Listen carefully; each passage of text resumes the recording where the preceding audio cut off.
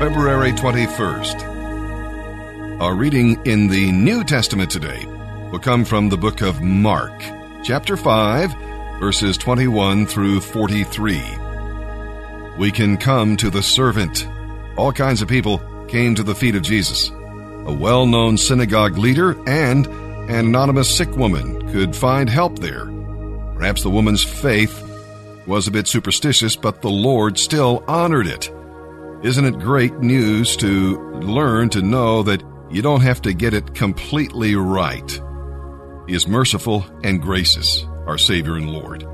If you cannot grasp His hand, well, touch the hem of His garment. The first step of faith, no matter how weak, will lead to greater blessings. Remember, there are 1,000 ways to please God, but not one without faith. We'll learn here that the servant will go with us. No situation is so desperate that Jesus cannot work.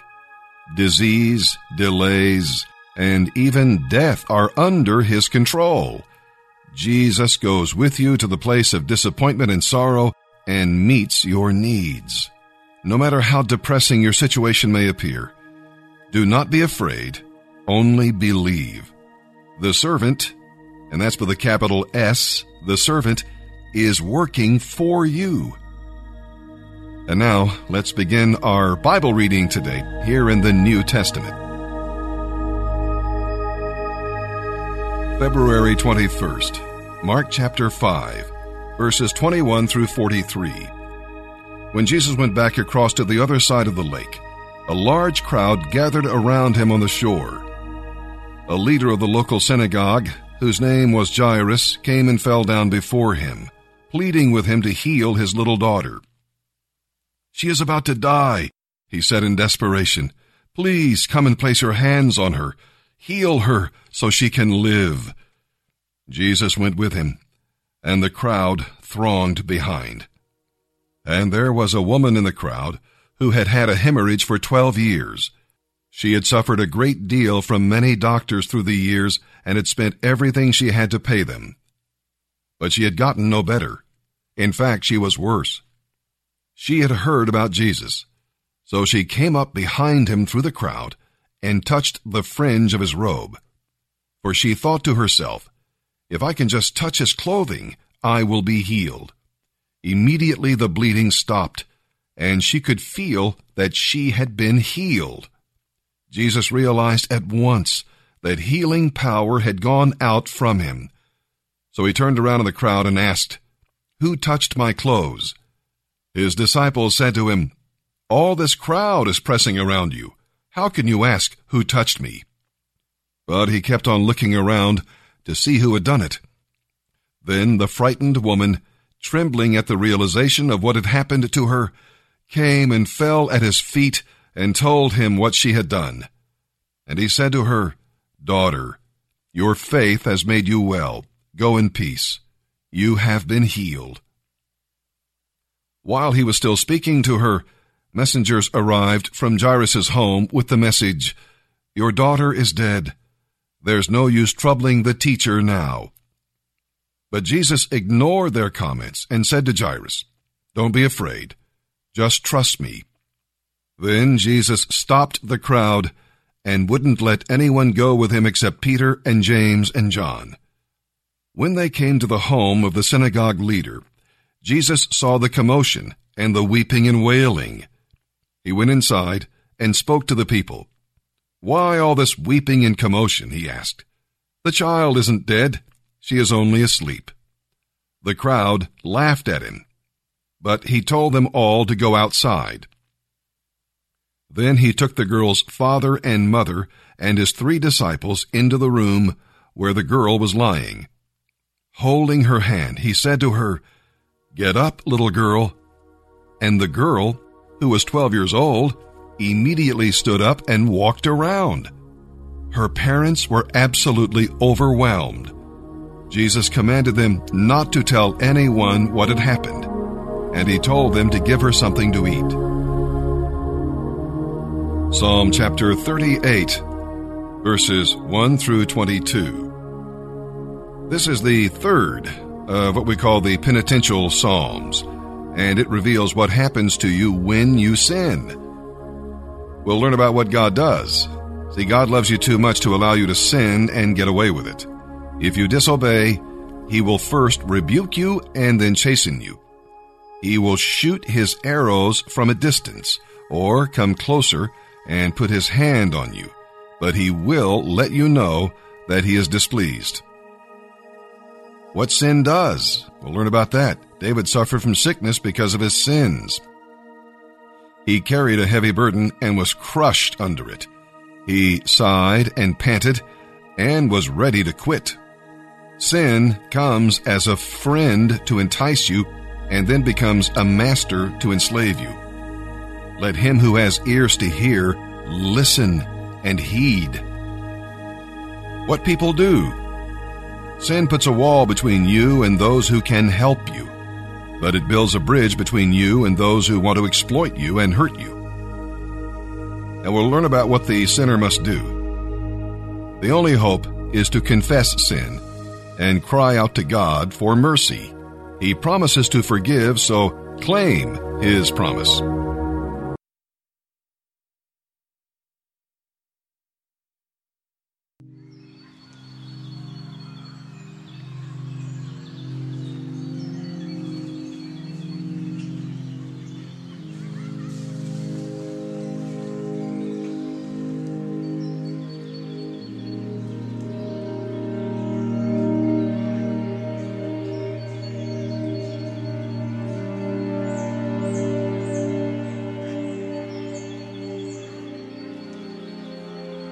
One of the evidences that we are not drinking Jesus, either because you're an unbeliever and you've never even tasted, or because you're a believer and something has begun to lure you to another fountain, starting to go there, or you've just blocked Him out because you've got some hidden thing you want to keep doing or whatever. One of the evidences of not drinking deeply from Jesus is the instability of constantly moving from one thing to the next, seeking to fill the void. You may be going through sexual partners. You may be going through friends. You may be going through jobs. You may be going through churches. It's one after the other. You may be going through hobbies, internet stuff, hobbies, games. You may be going through hairstyles. You may be going through wardrobes. You may be going through cars. You may be going through locations of where you live. Because there's no deeply contented identity in Christ. Deeply contented, deeply satisfied. That's what water means. Living water is, your soul is a cavern of desire. And I offer myself to you, Jesus says, as water that lives. It becomes a well. It just satisfies day after day. You get up with hungers and longings and soul achings in the morning. Come to me and you'll find stability of contented identity. And then you don't move around so much. Jump in here, jump in there, jump in here, jump in there. Crave, crave, crave, crave, crave, crave. Nothing's working. Oh, don't you love people who are so deep with Jesus, they know where it's at, the water. They live by the fountain. They never go anywhere. They just live there. They're not jumping from job to job and wife to wife and girlfriend to girlfriend and job to job and car to car and hairstyle to hairstyle. They are so there. Now, here's the interesting thing about that. That sounds static, doesn't it? Baloney. It isn't static. Believe me, it isn't static. I don't mean that the Christian life, with that kind of centered, deep, satisfied identity by the fountain, satisfied day after day, freshly with new water coming up from this friendship and this relationship. I do not mean this is static. There is a difference between confident movement of faith and craving movement of frustration. You got that? There is a difference between confident movement in faith and craving movement of frustration. Got to move because this is not working. Here, move, move, move. Or this is so working, I'm taking it. I got a plan. I'm making something in my life. I'm not wasting it. I am moving to China. I'm moving to Ukraine. I'm moving to Southeast Asia. I am on the way because I got my feet on a rock. And there's a fountain coming up out of this rock. And it goes with me everywhere. It's Jesus, not any geographical location. So don't hear me say that the movement in life, job to job and hairstyle to hairstyle and wife to wife and sex to sex and TV program to TV program, that the alternative is frozen. I got the fountain. You know that's not what I'm talking about. This fountain is really a moving fountain. It's like a waterfall. I've used that analogy before. Stay under it. It moves. Oh, Jesus is a mover. He's going to reach the nations. The fountain's on its way to the nations. You want to drink deepest? Go with him to the nations or the neighborhood.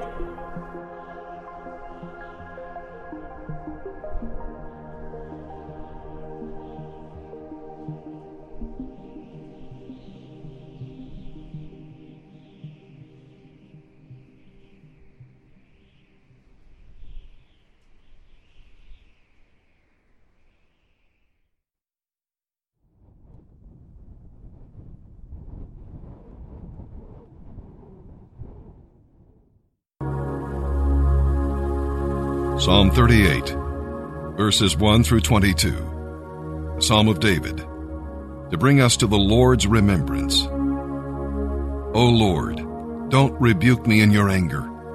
Don't discipline me in your rage. Your arrows have struck deep, and your blows are crushing me. Because of your anger, my whole body is sick. My health is broken because of my sins. My guilt overwhelms me. It is a burden too heavy to bear. My wounds fester and stink because of my foolish sins. I am bent over and racked with pain. My days are filled with grief. A raging fever burns within me, and my health is broken. I am exhausted and completely crushed. My groans come from an anguished heart. You know what I long for, Lord. You hear my every sigh. My heart beats wildly, my strength fails, and I'm going blind. My loved ones and friends stay away, fearing my disease. Even my own family stands at a distance. Meanwhile, my enemies lay traps for me. They make plans to ruin me. They think up treacherous deeds all day long. But I am deaf to all their threats. I am silent before them as one who cannot speak. I choose to hear nothing, and I make no reply. For I am waiting for you, O Lord. You must answer for me, O Lord my God.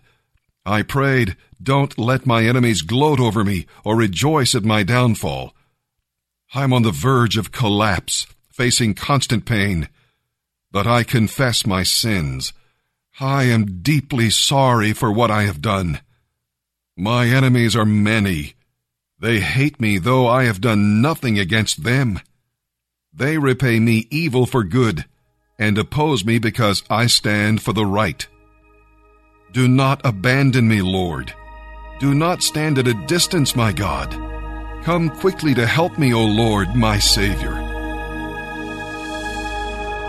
Proverbs chapter 10, verses 8 and 9. The wise are glad to be instructed, but babbling fools fall flat on their faces. People with integrity have firm footing, but those who follow crooked paths will slip and fall.